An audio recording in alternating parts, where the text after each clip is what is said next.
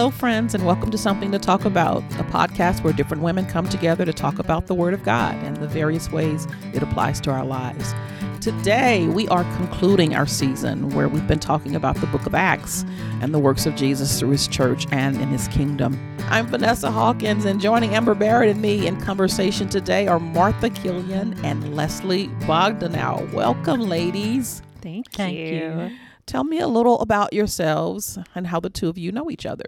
Well, Martha and I met years ago in Wednesday morning Bible study. We were in the same small group, and it was a really great small group. We stayed together for lots of years, I think. And so Martha became really dear to me. I remember specifically in that group that we were passing around my newborn baby Brewer, who's now 14. Wow. And Lexi was in the nursery, a little toddler, and Carter wasn't in existence yet. So Martha became really dear to me in those years when I was a young mom. That was a sweet group of women. It really was. I think they just ignored that we kept staying together. You know, they didn't break us up, so that was sweet. You didn't bribe them, No, Martha? no, Never. no bribing. That's precious. Well, ladies, as is our custom, we start with our first things first question. And so if you would give a brief description of yourself as you answer our question, which is, what was the first specific dance or style of dance you remember learning? Martha, let's start with you. Well, I remember learning the Virginia Reel. I think it was second grade. And it must have been part of a social studies unit or something like that. But it was such fun because you didn't get to do that every day. Mm-hmm. So that's the first thing that I really have a clear memory of. I could have said the minuet from the 1700s, but I decided not. Well, thanks for that. That's funny, Martha. I'm Leslie Bogdanow. I am the elementary coordinator for the children's ministry here at First Pres. I'm married to Josh, Sergeant Josh Bogdanow at the Columbia County Sheriff's Office. And we have 3 children, which I just mentioned, Lexi, Brewer, and Carter, 2 teenagers and a 10-year-old, and a little miniature dachshund named Remy. And I love teaching the Bible here at First Pres, especially to the women and sometimes to the children. That's a lot of fun for me. So the first dance I remember learning was when I was little, probably 4 or 5 years old. My mom put us, my big sister and I, in ballet. And I remember this little lavender tutu that I had to wear, and we danced to that song, Lavender Blue Dilly Dilly. Do you know? Okay. Yeah. I remember that. And then there later was a phase of country line dancing. That was super cool. When I was in junior high, I had a birthday party where we line danced. Any given party from elementary school through college, you would find me on the dance floor in the middle of it. I know you're shocked. That's No. so surprising. So I am not surprising. shocked, actually, Leslie. And Josh and I even used to swing dance in college. Like he could flip me and stuff, but don't ask me to do that today. I don't think we can do that anymore. But it's all thanks to the Roanoke, Alabama Dance Company. And the little purple tutu. That's right. Oh, my goodness. Okay, so my first memories of dancing is kindergarten. And I can remember coming home and telling my parents how I had taught my kindergarten teacher how to do the rock. I think it's to Freak Out by La Chic. I think that's right. And so, and I just remember thinking, I don't even know how this woman was surviving in this classroom till I got here. I mean, whatever was she doing? I mean, I had to teach her how. These are basics, Mom and Dad. I mean, I had to teach her how to do the rock. And so somebody had to do it. And you just took that on yourself. It just makes me laugh that you call it the rock, because when I think the rock, like, they don't really move. What does the rock do? Right. I mean, it's just kind of this swinging motion back and forth with your arms and your hips. And and she was this African-American lady. She was just my favorite person in the world. And she was very hippie, and not hippie like a hippie, but she had hips, and, but I remember teaching her how to move those hips to do that dance. So there She you is have it. forever in your debt. I don't know how she's made it all I these years know. without me. I should check up on her. All right, when y'all are saying all these stories, little snippets are coming back to my mind. Like, oh yeah, I learned the Virginia Reel in music class. I forgot. Oh yeah, I didn't learn the rock, but I did learn how to shake my hips on the cheerleading squad. There you go. But the one I was trying to think of was swing. And what's so funny to me about that, because I learned it in Colorado, and Boulder, Colorado had all these fun little joints that you could go to and learn how to swing dance. And what's funny is that when I was trying to think about what it was called, all that came to my mind was shag. And I mean, if you were to ask me what the difference between the two is, I have no idea. I don't remember the steps in either one of them. So that shows how well I learned it. Although I will say that I taught some ladies at Country Line Dance today, actually, called the Power Jam. Yes, and it was really pretty fascinating. So Leslie, you'll have to check that out later. Yes. Fitness instructor jam. Doing the Power Jam, and That's we how had you to can Thomas trick Rhett's. Praise the Lord. It's really this fun kind of like hip. You can trick song. me into exercising that way. Okay. To dance. All I right, like you it. teach me to dance, and I'll make you do it, and then we'll call that. That's cool. We'll call that a deal. Oh well, dancing is a good time, and it expresses a lot of fun things, and we have a good time remembering dances we've done in the past, learning new dances as well. And today we're not remembering just dances we've done. We're remembering things we have learned, and specifically things we've learned in the book of Acts over this 12-week study. Oh, wow. It's been a while. Yeah. So it's always good to go back and to refresh. And I flipped to the beginning of the study that we've been using by Mary Beth McGreevy and George Robertson just to refresh myself as to how they started it out. And Mary Beth in the intro had just this great reminder that Luke and Acts are one book, which we knew, I think.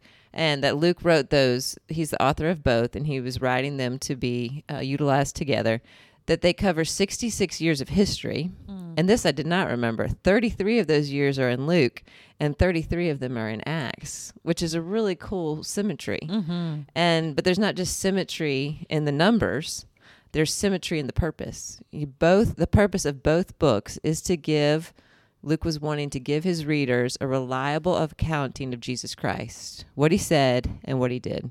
At the beginning of Acts, Luke says that in his first book, which we now call the Gospel of Luke, Luke wrote about all Jesus began to do and teach until the point he was taken up into heaven. So the obvious assumption right at the beginning of Acts is that this book is a continuation of that same account, all that Jesus continues to do and teach now that he has ascended into heaven. And of course, the question is, how can that be? How can Jesus continue to speak and act on earth when he is in heaven?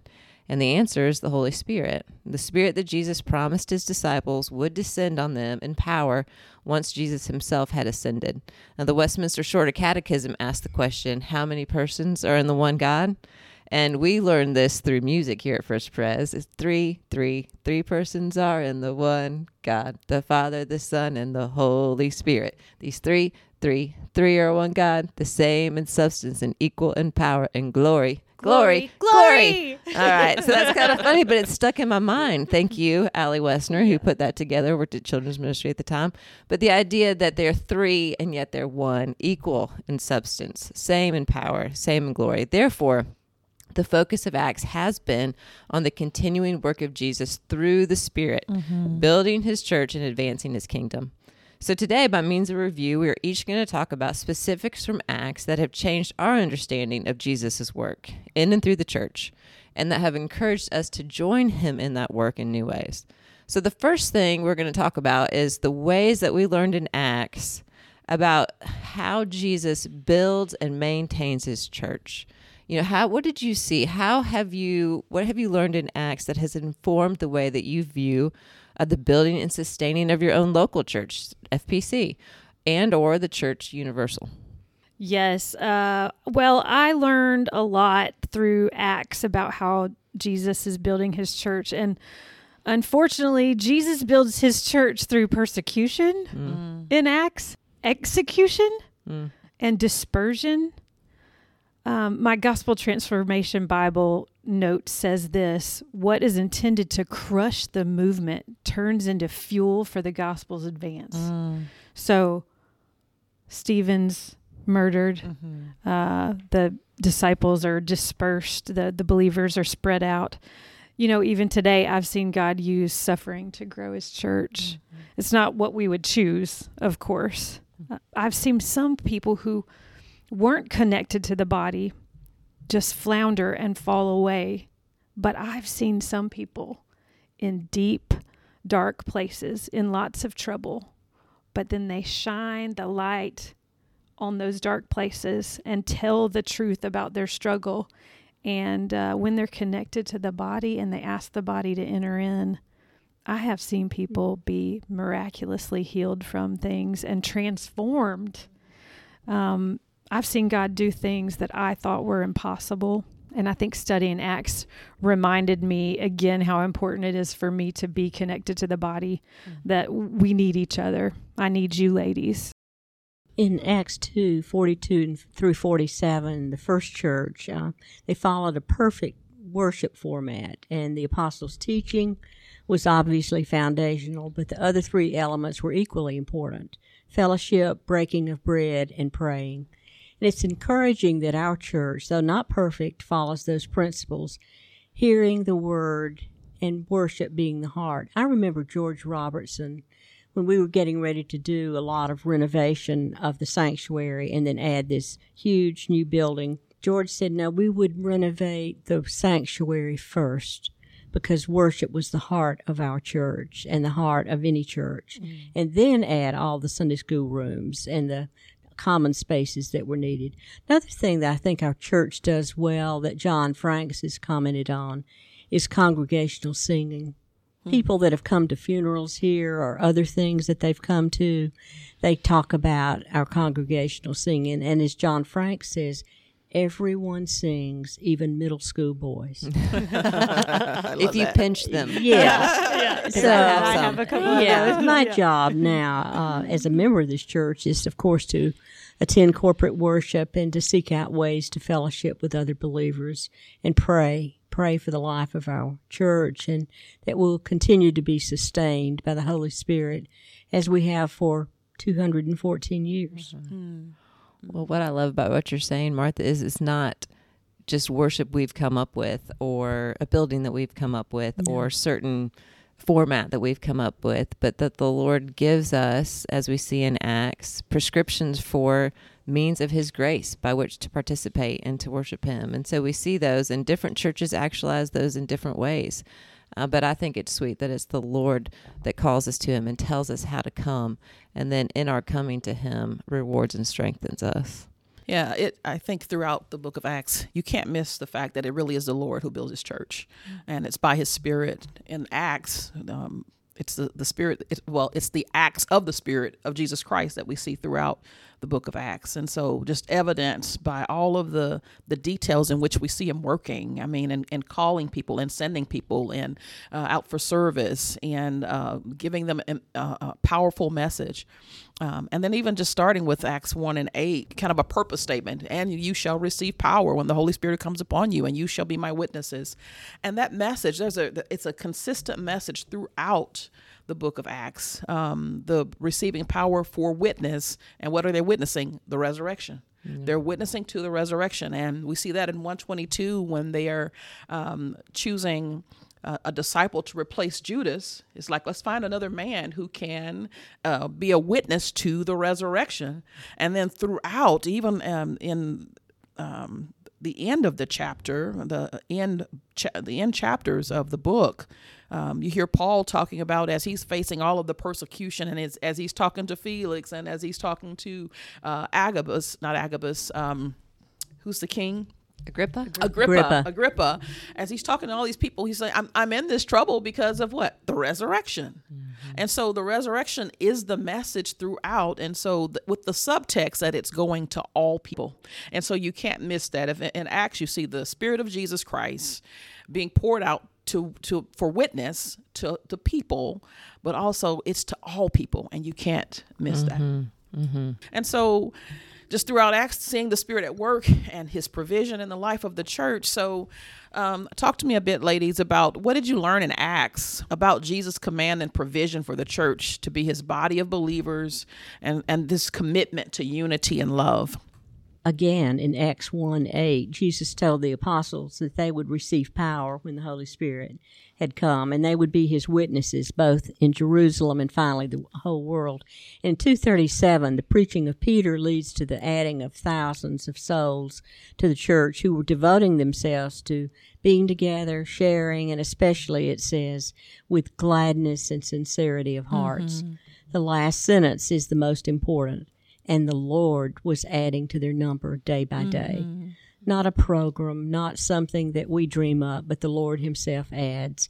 I don't know that it's changed, responding to this question, the way I interact with the church, but it did remind me how important it is for other believers to be together. I think that was fleshed out dramatically for all of us with the pandemic and how we felt when we came back, many of us in tears, to come in the sanctuary and see the same people sitting in the same pews where they were supposed to. And several years ago, I know a new member said one afternoon, crossing Telfair Street from the parking lot and coming through the gate, he said, I feel like when I step onto the sidewalk through this gate that I'm on holy ground. And I just pray that we will continue to be grateful for being on holy ground and that will guide us into the next 100 years. I love that. I love that memory, too, of that first time that we were back together in the sanctuary. Love that, Martha. This brings up to me Acts 15. In Acts 15, 19 and 20, Paul is stoned in Lystra, stoned and dragged from the city, and somehow, by God's grace, he survives. And then what does he do? He gets up and he goes back into the city that just tried to kill him. Vanessa, you taught this lesson, I think it was lesson 15, and you asked us a question in your teaching time, and your question was something like, when life beats you down, who is surrounding you? Who's encouraging you? Who's bandaging you? And you said that we should fight for this kind of community. And in this busy season of my life, I'm trying to apply that. And one way I do that is with my closest accountability partner, Josh Bogdanow. Sergeant, yeah. Yes. So Josh works shift work, and I work part-time here at the church, and I can kind of make my own schedule. So one thing I try to do for unity in our marriage, for reconnection, is we try to set aside one day every week that we are off at the same time. And so we try to be off together once a week, and that's really fun, and we can hang out and reconnect and build unity. And he is really good about telling me the truth. You know, when we have those times, if he hears me say something or needs to encourage me to do something different, or he's really good about that. So he's my closest accountability partner.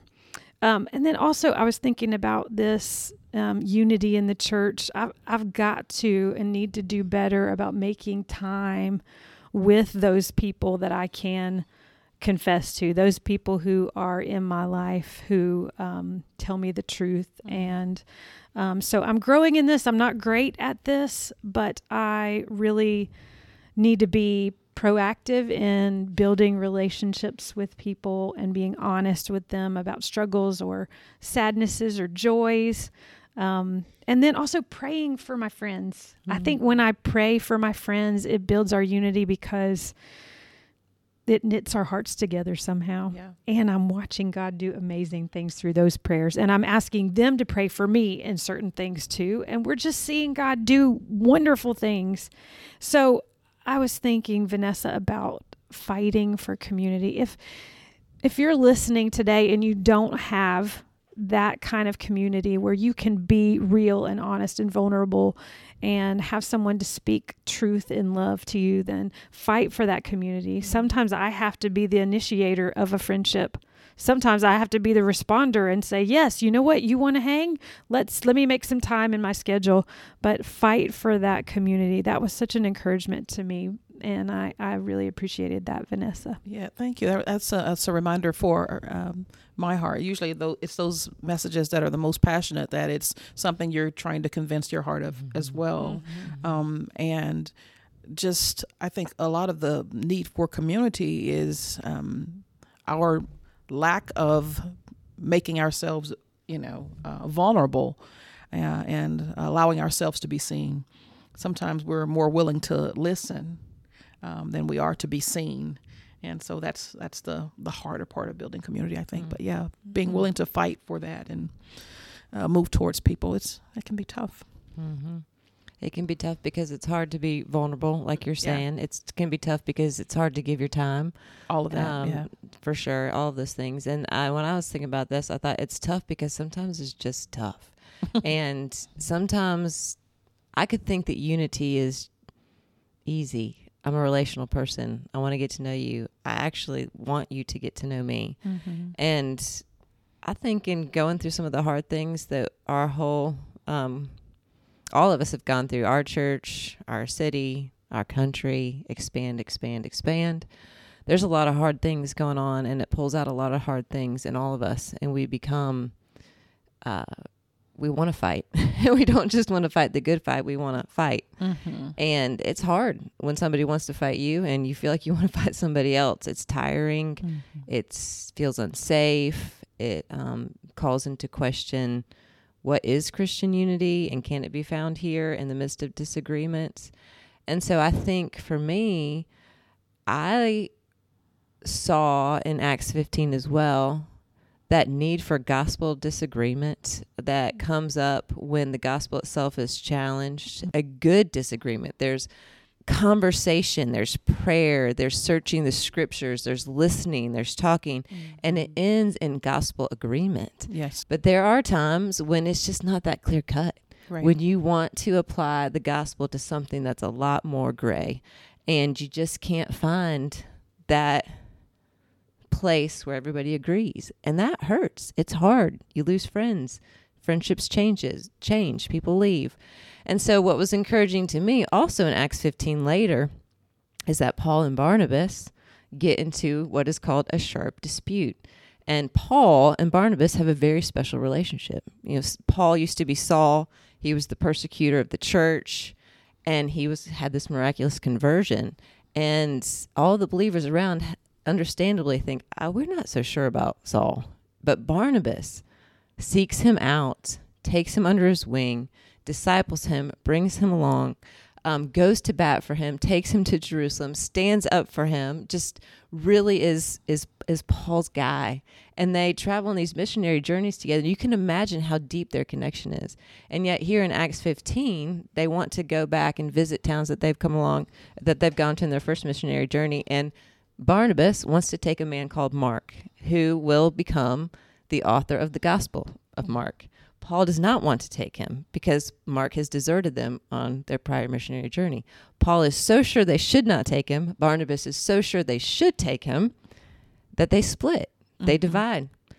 Sharp dispute, division. Barnabas goes one way, Paul goes another. And that's about what it says. And you can read that and think, you could just breeze over that until you recognize, that's relational division. They have been so close and done all these things together, and now they split. That's sad. And so part of me sees that and is like, I hate that when that happens. And you don't really get a conclusion or a restoration in Acts. But it's a sweet thing that if you read Philemon, verse 23, this is written after the account of Acts. Paul is writing to a man named Philemon, and he's mentioning everybody who sends him greetings. And one of the persons who sends Philemon greeting is Mark. And Paul refers to him as my partner, my brother in the ministry. So we don't necessarily know, or at least I don't, all that went on in that restoration. But it was a sweet reminder to me that, you know what, sometimes in our quest for unity, it takes time. It's messy. It doesn't feel good. There's moments of feeling like there's division. But the Lord really is committed to restoration. And as we belong to him, he brings it about, even sometimes when it takes a while. So that was encouraging to me. I also want to know, what did y'all learn in Acts about, so you have the unity within the body, We see that. But then we also see, like you mentioned, Vanessa, that we're witnessing to the resurrection. We're talking about that, protecting that with one another, and yet we're commanded to take that outside of ourselves, outside of our cultures, and expand it into all of the world. What did y'all learn about the ways that Jesus really values that and calls his children to expand out of their normal cultures into taking that gospel into their neighborhoods, their workplace, their cities, around the world, etc.? You know, Amber, it made me think of Acts chapter 8 when Philip, the Spirit says go to Philip. And so verse 30 says, Philip ran. He ran to obey the Spirit, ran to the Ethiopian eunuch. And this guy was reading God's word. That's just an amazing story. I love that story anyway. That true story. This guy's reading Isaiah, and Philip gets to tell him what it means that it's Jesus. It's such an exciting story. But they are two different guys, two different cultures, from two different places, maybe even had two different skin colors. And then I thought about Acts 17. That's one of my favorites. Paul is in Athens, and he is teaching these Athenians who are idol worshipers. And he doesn't condemn them. He affirms them. I see that you are very religious, is what he tells them. And so he's just polite. Just politely. Yeah. Just really polite. Yes. So kind. And that must endear him to them. But he gets this great opportunity to share the gospel in front of this whole group of philosophers. But such a great example. I think sometimes our differences with other people might intimidate us. I think that Satan wants us to be intimidated. He wants us to think you can't relate to her. You didn't grow up like her. You're not from the same place as her. And he wants us to think that, so that we don't form a friendship and we don't share the good news of Jesus. But in that study of chapter 17, I loved what George talked about. He talked about that every need is a gospel opportunity, that the gospel meets every need. So when we listen to a friend or someone we don't know well, whoever God puts in our way, if we listen to them, we might find that point where they're suppressing the truth. George and Mary Beth call it the point of suppression. And there we can enter in and say, you know what? Jesus meets that need, and he's the only one who does. And so it just made me think that, the gospel never changes. It's the same. But Paul's presentation of the gospel is different in the synagogue. It's different in the marketplace. It's different with the Areopagus. It's different because he's learning the people, and he's appealing to them in a way that they can understand. And I think that's so encouraging to me, to not let differences scare me, but to enter in. We all have needs. We all have hurts. We all have things in common. So that was encouraging to me. Mm-hmm. In Acts, the first chapter, Jesus told the apostles that they would receive power when the Holy Spirit was upon them. And then he told them they would be witnesses, both in Jerusalem, Judea, Samaria, and the rest of the earth. You go forward in chapter 10, verse 9 and following, Peter falls into a trance, and he sees the sheet with all kinds of animals and creatures he's told to kill and eat. I don't think we can begin to understand how foreign and uncomfortable and even terrifying that would make him. After seeing this 3 times, the voice comes to him saying, kill and eat. What God has declared clean, he was to no longer consider unholy. That was the beginning of him being able to understand that the gospel was for all, no matter nationality, race, food culture. Sometimes you will be around someone and they will be talking about food, and you'll say, you eat what? That's just such a minor example of that. But I think it's kind of where we live and how we're comfortable or uncomfortable.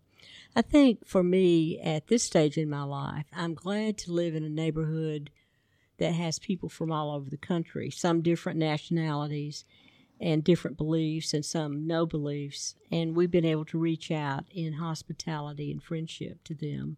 So they're around us and we can be with them.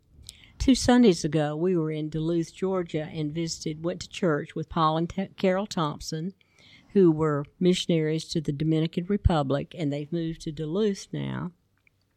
They have found a church that Paul particularly wanted it to be multicultural, multi-generational, and it's very informal.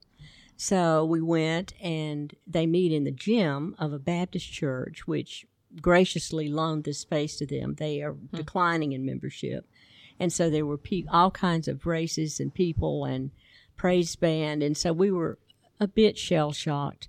Gerald and I were, but we went in, and of course Paul and Carol were with us. And it was such a blessing to experience that. We have never been somewhere in a church that we were made to feel more welcome. And maybe they sensed that we were not quite totally comfortable with being there. We shared communion in an informal session. People went up and just brought it back to their chairs.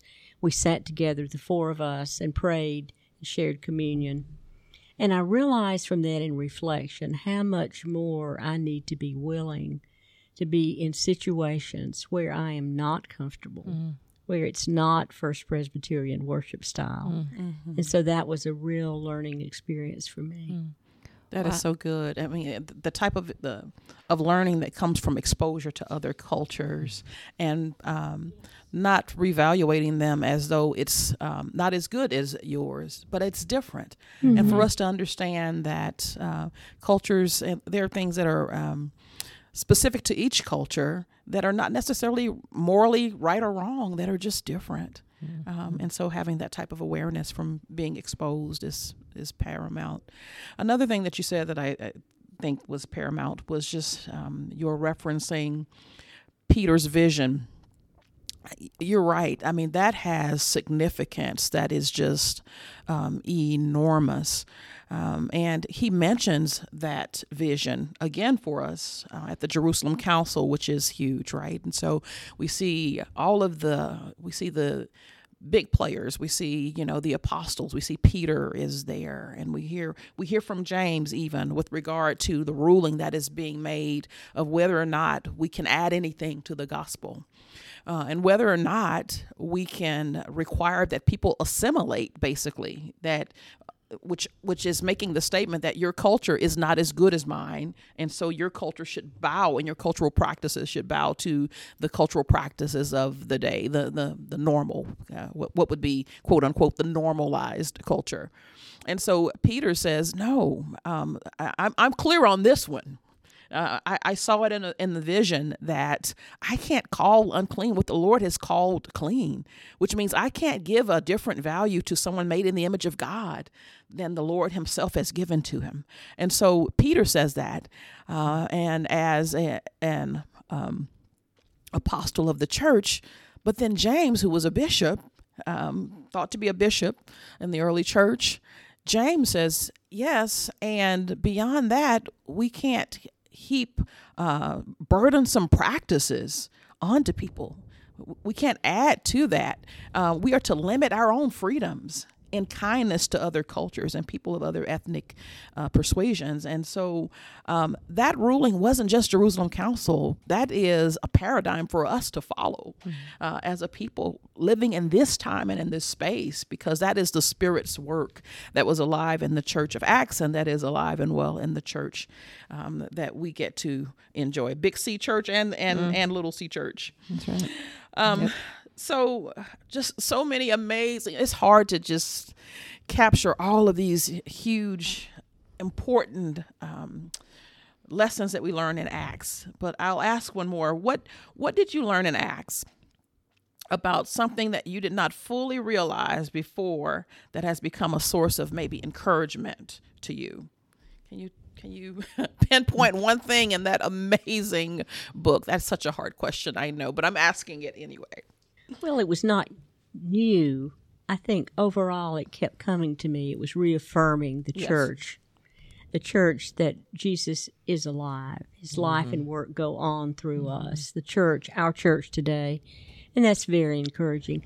Right now in society, and I know Mother said, I was born right at the very end of World War II. She said people that were pregnant then said, oh, this is just such a difficult time. This is a terrible time. And it seems like we're never too far away from terrible times, but it can be frightening. But when Luke wrote this, 62 and 85 A.D., Peter and Paul had already been martyred by the Romans. So that was about as scary a point in time. So Christians were being accused of things that they were against the state, that were not. And we're inheritors of that first church. And because of that, we have that model set forth. The Holy Spirit is mentioned 4 times in the first chapter, verses 2, 5, 8, 16. And Luke stressed that Jesus' kingdom was coming in the life of the church and in the preaching of the gospel. When Jesus told Peter in Matthew 16:18 that he would build his church upon him and the gates of hell would not prevail, that was a promise.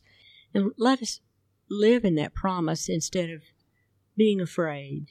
That's so good. There's always something to be fearful of. Oh, yeah. Always. I mean, and with each culture and with each age comes a new, I call it a boogeyman of the culture.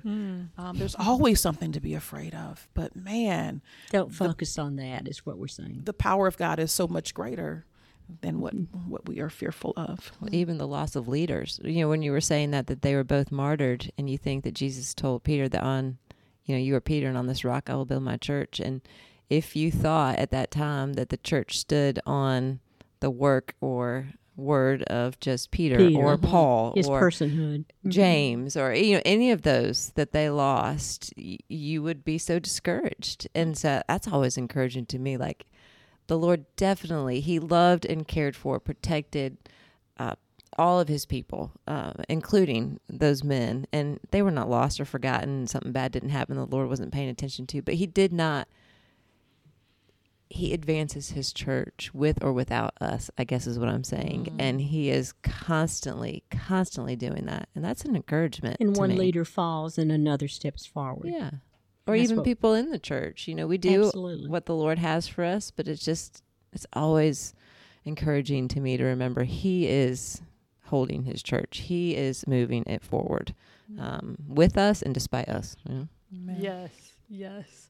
That's so encouraging. And it's so hard to pick one thing I know. to stand out Impossible in Acts. question, Yes. yes. Just studying the book of Acts again, I believe I studied it in college, and it was so special to me then. So it's been really fun to restudy it as a 42-year-old. Then when I was like 20, 21, my life verse is in Acts 20:24. But here's what I picked for today to say this was the encouragement to me.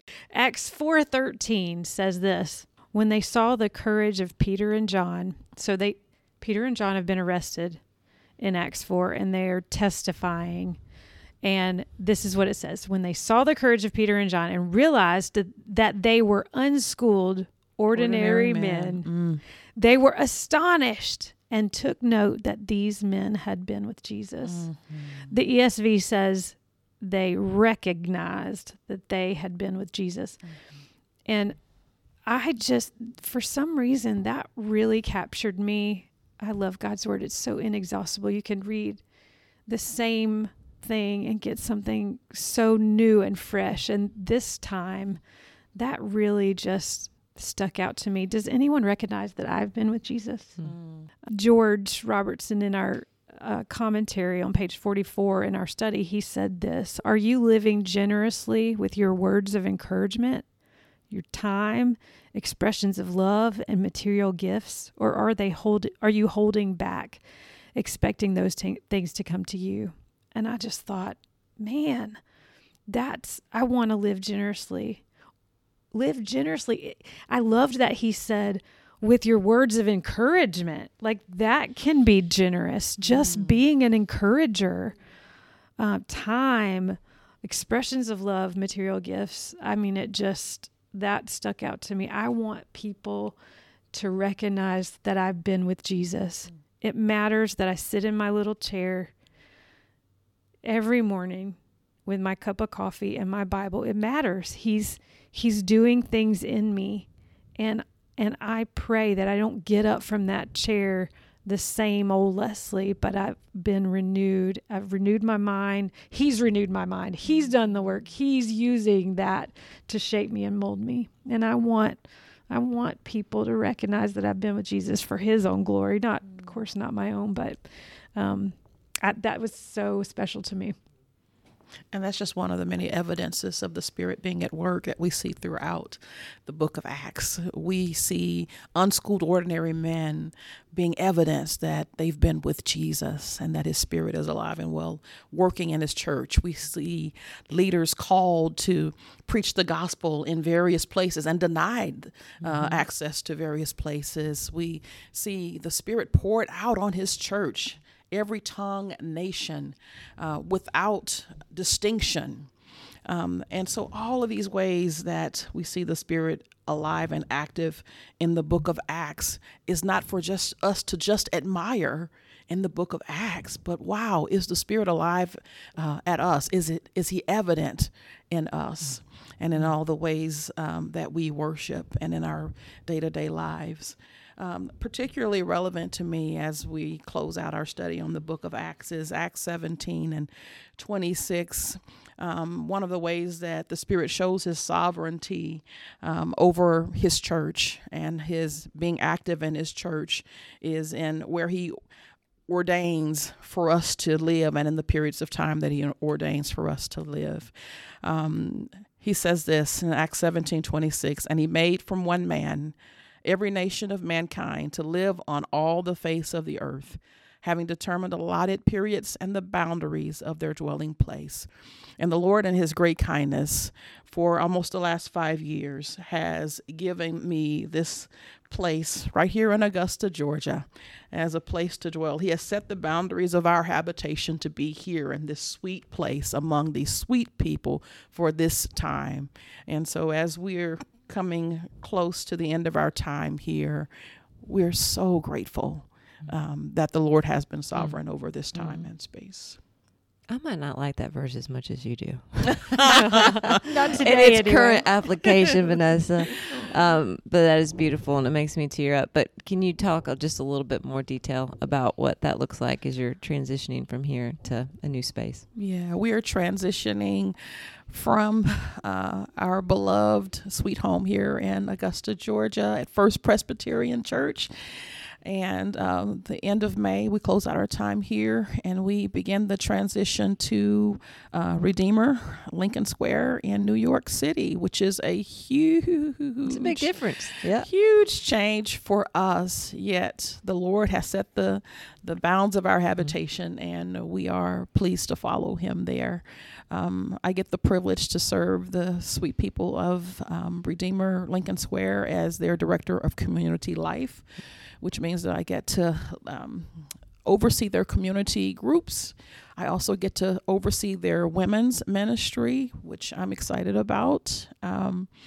And I think a part of my job is also evangelism and justice initiatives. So lots of things that the Lord has the opportunity to grow me up in and teach me how to do it. And to allow me to do what I've done here is to watch him work in some pretty awesome ways and to know that he has been pleased to use my hands. And I trust that he'll do something similar, although I'm sure very different, but I'm sure that it'll be by his power and that he'll be pleased to use my hands in something. So we have no doubt about that, my friend. We have no doubt about that. We have been very grateful for your work here with us. And I know personally I'm going to miss you being my co-host. Oh, my partner in crime. Partner in crime. Won't be the same without you.